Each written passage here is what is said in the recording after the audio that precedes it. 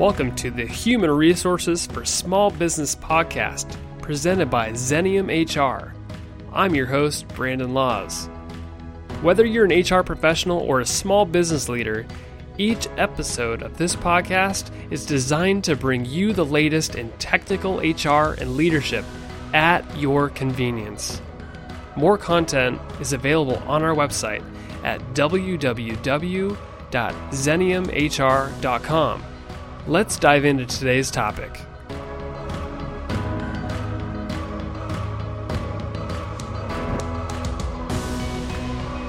Welcome to the HR for Small Business podcast. This is your host, Brandon Laws. Thank you very much for the download. We appreciate the support. And with that, we'd love for you to go give us a review on iTunes and tell us what you think about the podcast. And even, tell us what kind of topics you want to hear about. This podcast is about you. So definitely go to iTunes, and even if it's not a 5-star rating, we're okay with that. Just let us know how we're doing. That said, I have a returning guest with me, yes. Tyler Mavison. Good to have you back, bud. We usually bring Tyler on for book club discussion, and although we're not talking about book club at Xenium necessarily today, we are talking about a book. Yes. I tend to read a lot of random things, maybe not so random as Tyler over here. He's very well versed in just literature and fiction, nonfiction, all that stuff. Me, I tend to focus on the nonfiction. I ran across a book that had just released actually a couple weeks ago. It's called Disrupted: My Misadventure in the Startup Bubble.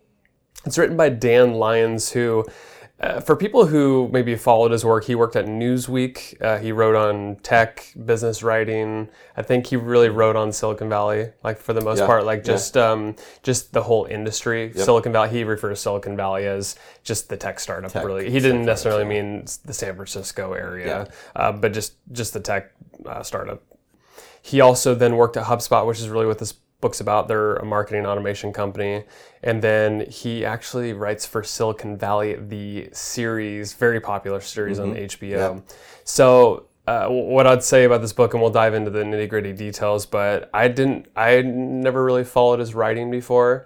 But when I started reading this, I was captivated right off the bat. I mean, he's funny. I think he's a satirical writer, and maybe you know more about his work. But I've only heard about this fake Steve Jobs blog, but I haven't really read a lot of Dan's stuff. But reading this book now, I'm so glad I picked it up because his writing style was very, it's entertaining, it's engrossing. So it's definitely. I don't know about you. I stayed up late trying to read this book because I loved it. Like I never really feel that way about nonfiction books very often. But I think because there's several themes about this book, and why it's probably relevant to this audience. There's a lot of culture themes. There's a lot of this the growth stuff, like how it's all relevant to this audience. There's a lot of things they touch on that isn't relevant to this. Like the things that I found interesting was that they're a marketing automation company, HubSpot is, and I'm so engrossed in that world and marketing that I found a lot of those things funny. So why don't we just dive in? The book basically starts where he's starting at HubSpot, right? So he gets laid off from Newsweek, and probably cutbacks or whatever. And he's looking for a new position. And he's like, maybe I should, I've been writing about Silicon Valley and the startup community for so long. Maybe I should just jump in, right? So he jumps into HubSpot. They're a marketing automation company. I don't remember what year it was, but it had to have been like 2012 or something like that. Maybe 2012, 2013. And he... and they're in Boston, so it's not Silicon Valley. It's just it's his hometown. That was really one of the reasons why he chose them. But also, he knew that they were likely going to go to an IPO. So he saw growth opportunity. He's also heard a lot about the culture and how amazing it is. So why don't you tell me what he quickly realized when he got to HubSpot? That was one of the more fascinating. The eye-opening thing is that he sees that they're all very, very young compared to like right out of college. Could it be in college still, and this could be like an internship? But he realizes that he is probably twice as old as the average employee at this company, and it's very different. Because he's in his mid-50s at this early mid-50s. Yeah, and so he realizes, goes in there and there's like a candy wall. There's all these sleeping pods, and he's kind of like all the things you hear about at these big tech companies. Yeah, it kind of brings him back to when he was younger, and this is kind of the things that he would imagine, And it's very different than the way he's used to working in, in like a news or in a journalist room, I think so. The generational shock right off the bat hit him.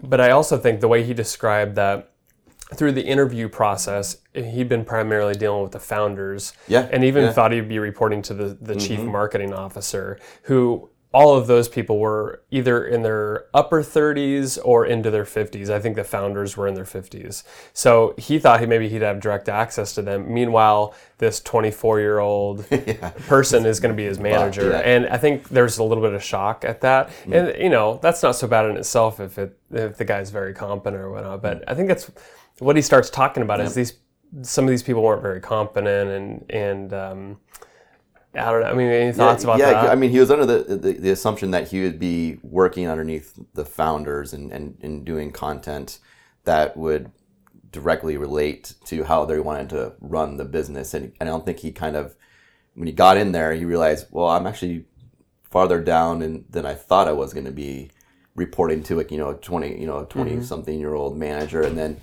him reporting to another manager, and then goes to the founder. So I think he was kind of like, okay, where do I stand in this company then? I just had an interview with the two founders, and I don't think that's kind of where I'm being led in at the start of my employment. Yeah. One thing I wanted to just make sure the audience knew if they decide to pick up this book is that Dan Lyons, the author, fantastic writer, very funny. I mean, I was laughing so hard throughout this. He's very cynical though, and that's that's kind of funny. Point, and so I think you should take this with a grain of salt as much as there's some truth to probably what he's saying, and I know there's truth because it's a firsthand experience, but he has there's a generational gap, I guess is what I'd say about it is he's coming at it from a completely different perspective. Meanwhile, HubSpot, they've built this culture, and there's people and they work hard, play hard, sort of thing, and he alludes to that fact, like they've been working here all day, but yet they still want to stay and party afterwards.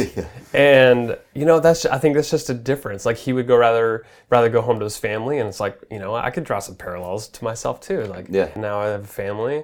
Yeah, I'd rather go home. So I'm starting to see his point of view, and I think in the evolution, the life cycle of an employee. And age and all those things matter. I think everybody's perceptions are quite different. And it's just, and in his case, it's going to be a kind of like a jarring perception just because he's that much older than the average employee here. So I mean, he's definitely going to see things a little bit differently, and it may not be the way he's used to it, but that's how they're attracting. Talent. Absolutely. How they're attracting employees. And that's the thing is they're a software company basically, and they're like a cloud-based marketing software company. So they needed to hire cheaper labor, and that's another point he makes later on. They're trying to get cheaper labor. So people right out of college make a lot of sense. And when you really talk about the culture, they've basically built it out to where they give them what they sort of meet the employees where they want. And he pokes fun at it, like, gosh, they're paying these people $35,000 a year, and who knows if that's true or not. But the young adults are more likely to love the free candy and the sleeping pods and the parties than to make a higher wage. And I think that's a generational difference. Yeah, and sure, and he also kind of mentions that the wage, like you said, but also I don't see the harm in them padding their resume working for a kind of a known especially a high growth company. So I mean, it's not you can't really fault right out of college coming in and say I want to get some experience working for a high profile tech company, and then if they get they leave after a little bit, then so be it. But they at least have that on their resume. They kind of go to the next step. It's a give and take. So what other things about the way he described the culture that stuck out to you? I mean, there's several things that stuck out to me, like and they use even the chief marketing officers using words like awesome and sweet and wearing shorts and flip flops and that kind of stuff. I mean, that's pretty unique. That's unique. I would find it annoying. It's hard to take people seriously. It's hard to take people seriously. I mean, you are at the end of the day, you are running a company, and you have deadlines and you have projects you're working on. I think that kind of culture speak, in my opinion, is a little distracting. But I mean, for them, if it's working and they all seem to be doing it, I mean, everyone. What's funny is very peppy. After he was writing those lines in the book about how they're using words like awesome, and I read that and I'm like, I use that word quite a bit. that's a tough word though. Awesome is kind of like but again, it's my age as well. I'm a millennial as you are too. So I sort of went in this. I think like Dan Lyons. I think the author. Yeah.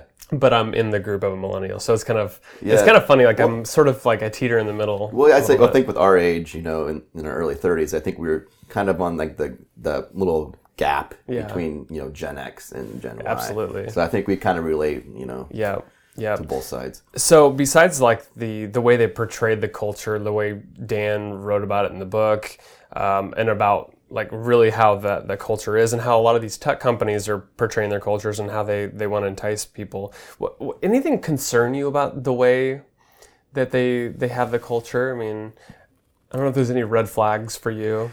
Well, I mean, I think that the way their management style, to me, was a little bit concerning. Just especially towards the end of the book, we have his manager kind of being a little bit more abrasive, very hostile, hostile. Yeah, absolutely. And how you get away with that is beyond me. And I feel like the culture that's enabled at HubSpot is more passive aggressive, and they don't really tell you their concerns, or they don't really approach you with any kind of feedback. It's more circled around to your managers, totally behind your back in a sense. One example of that is that actually really bothered me throughout the book. That was the way they described graduation. Oh God! So for those that haven't read the book, what it basically means is like when somebody gets terminated, they call it they graduated, and to me that's I don't know. I mean, just call it for what it is.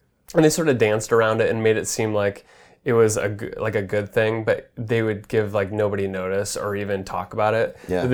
I think they described, or Dan described, they'd clear a floor before like somebody would be escorted out basically. And like maybe that saves face or whatever, but it just seems a little harsh.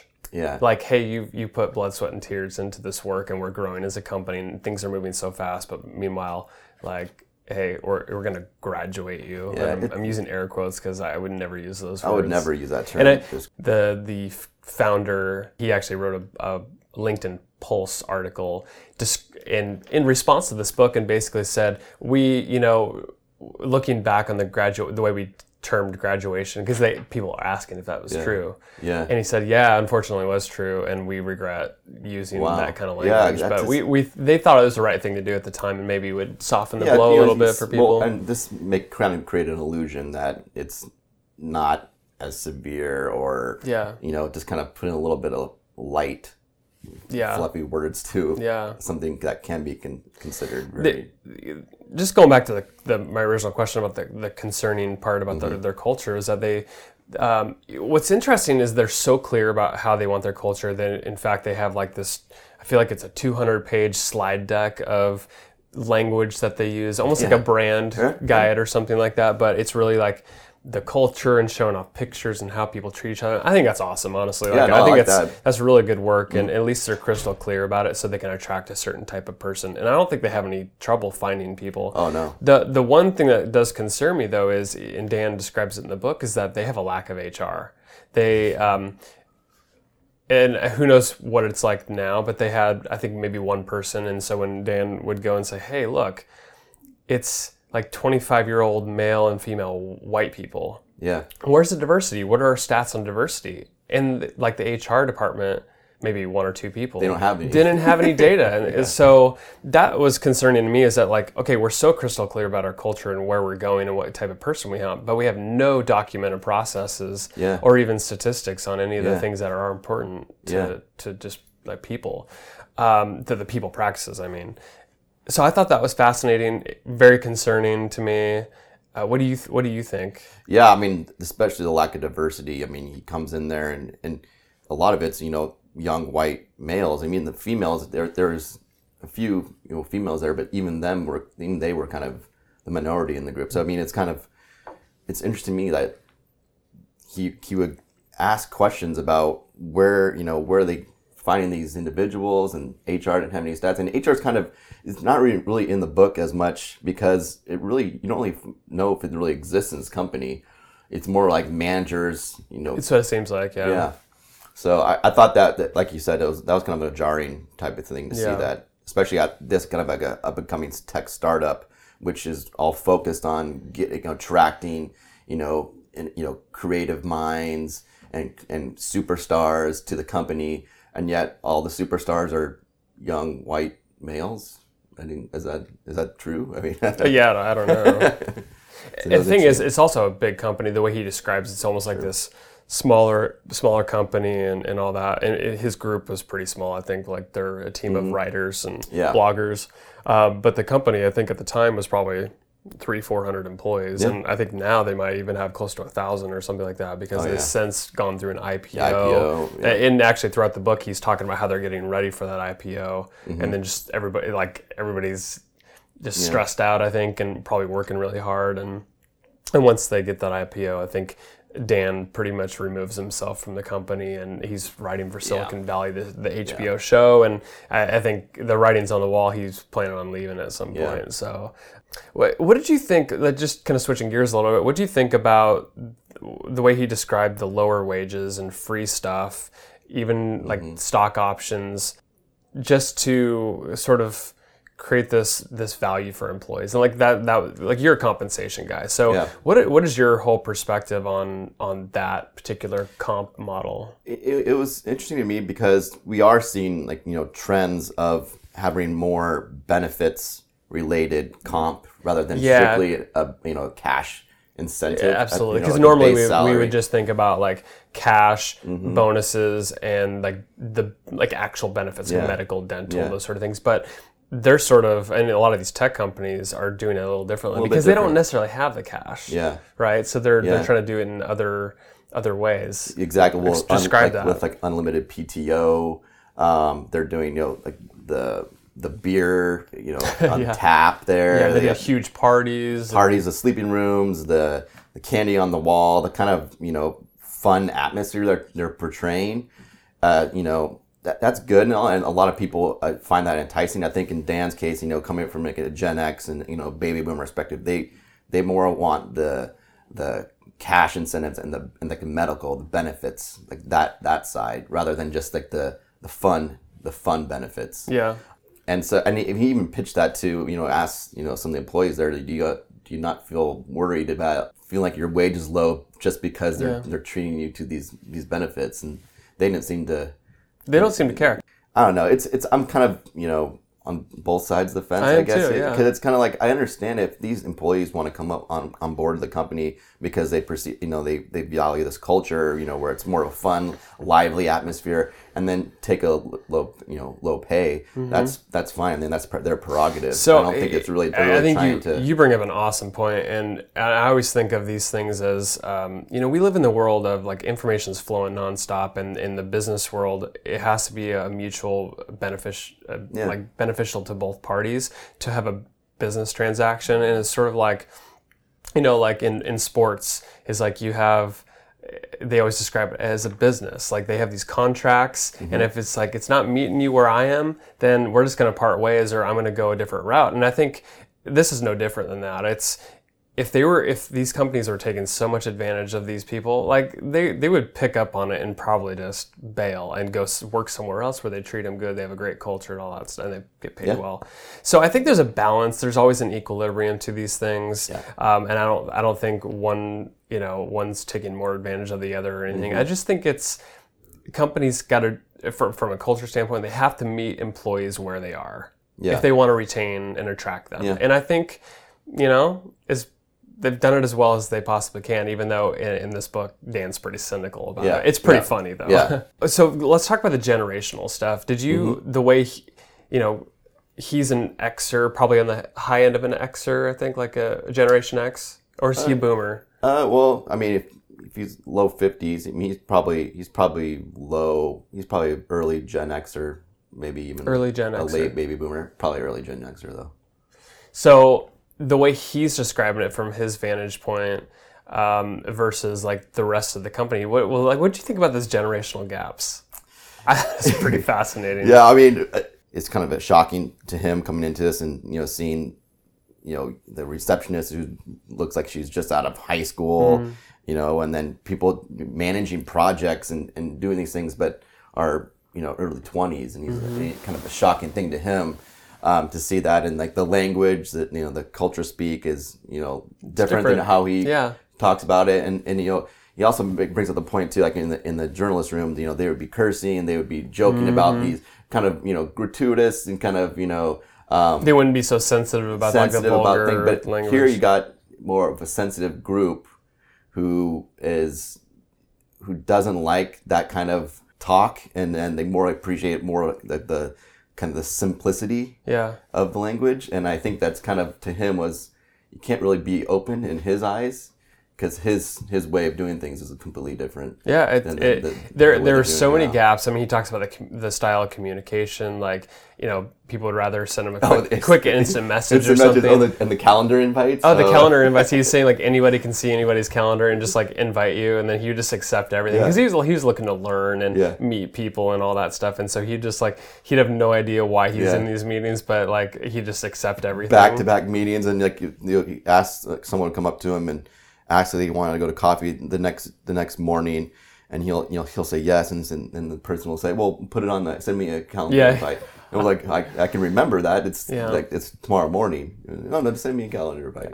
It is funny. I was snickering at that because I'm that way too, where I'm like, okay, I like to have it on my calendar because like us, we're so technology based that you like to have it on your phone, or if you're on your iPad, you want to be able to see your calendar or like Outlook or whatever. You just want to have everything sort of integrated. And that's another thing too that it's also brought up in the book that Dan brings up is that when he goes on vacation.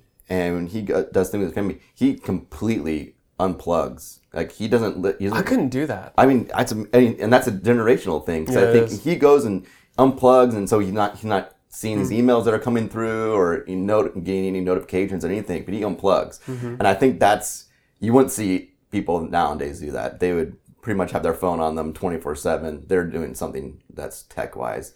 And if you do, more power to you. But I think so.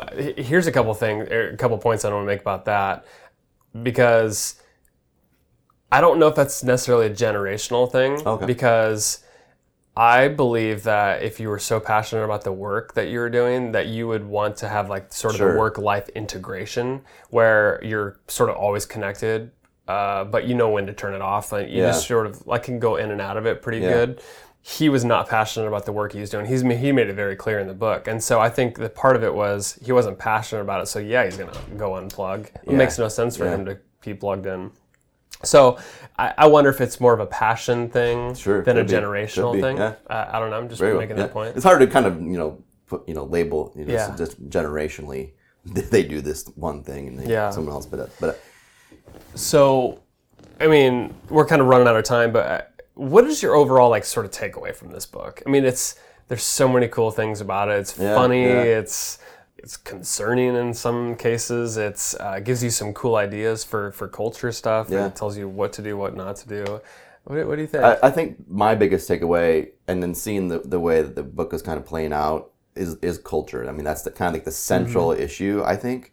And it's just like, a company can create its own culture, but it has to happen organically. It has to happen with the employees, and it has to be fluid. I mean, I didn't like that HubSpot was just kind of forcibly accepting other culture, ideas and this implementing in them like it's, okay. And especially with like the performance reviews and how they took, VORP, it's like a baseball statistic to use in the performance evaluations, which I thought was abhorrent. I mean, that's ridiculous. You can't create value on a person like that, especially during a performance review. And I just thought that, taking these culture things and then trying to make them your own is not the way to go about creating culture in your company. And I think it creates silos, and I think it doesn't include the variety of people in your office, because a lot of businesses have people that run the gambit from generational gaps, baby boomers, X, Ys. So I feel like when Dan came into HubSpot, he was very siloed because he was the only one in of this age that was here, and he didn't feel like he was included in this culture, which they could have done a better job to include him into it. So I thought culture was the kind of the underlying element of it.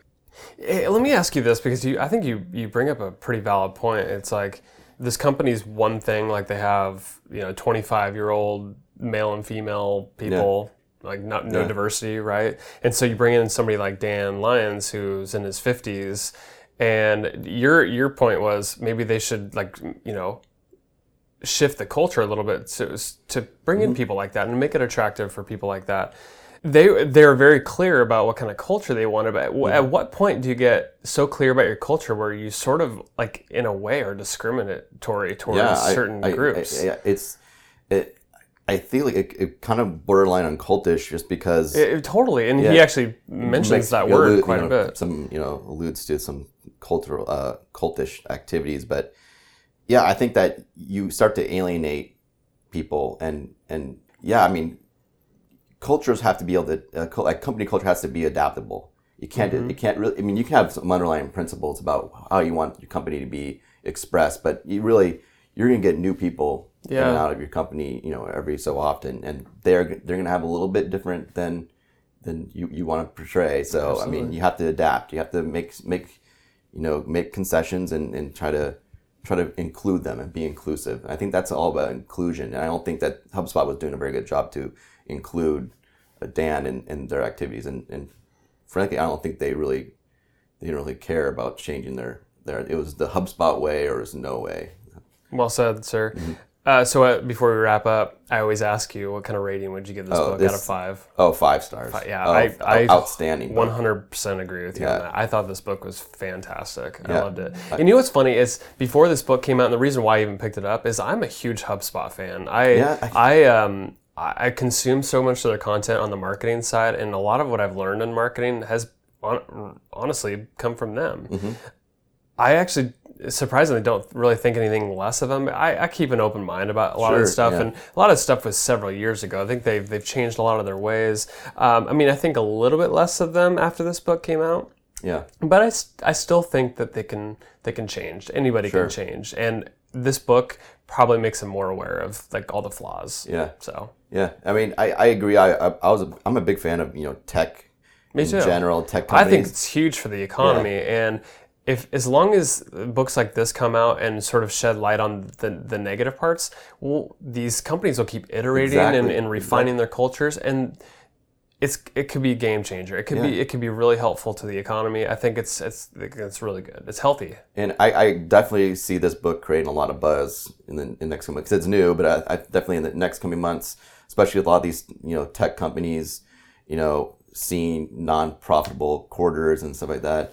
I think you're going to see a lot of people turn to Dan's book and kind of read it and kind of like, okay, well, this is kind of enlightening about the tech sector in general. That I think that there's a lot of good that tech startups do, and I think that we definitely need them. And Portland's getting a lot of tech startups coming up here, so it's definitely appreciated. So a lot of tech companies do a lot of right things, and they do a lot of good things with their culture. I think this kind of sheds light on one particular tech company that during its startup process was not really doing things the right way, and now they could be changing that mentality, especially after going to IPO and doing that. So, that's outstanding book. I encourage everybody to pick it up and read it.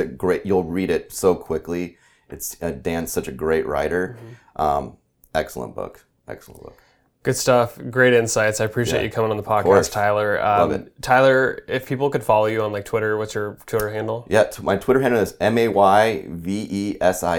Awesome. We'll link to it. I'm at Brandon Laws on Twitter if you want to follow me, and I'm on LinkedIn, and feel free to connect. Always looking to get feedback about our podcasts and learn about what topics you want. We're just sort of shooting from the hip on topics, so feel free to just say, hey, I want to learn about this, and we'll get it out. We're up for it. So if you would go to iTunes, give us a review. We'd encourage that, just because we want other people like yourself to find the podcast and kind of spread the word. We're picking up a lot of steam on just the downloads, so we appreciate that. Tyler, again, thanks, man. Thank you.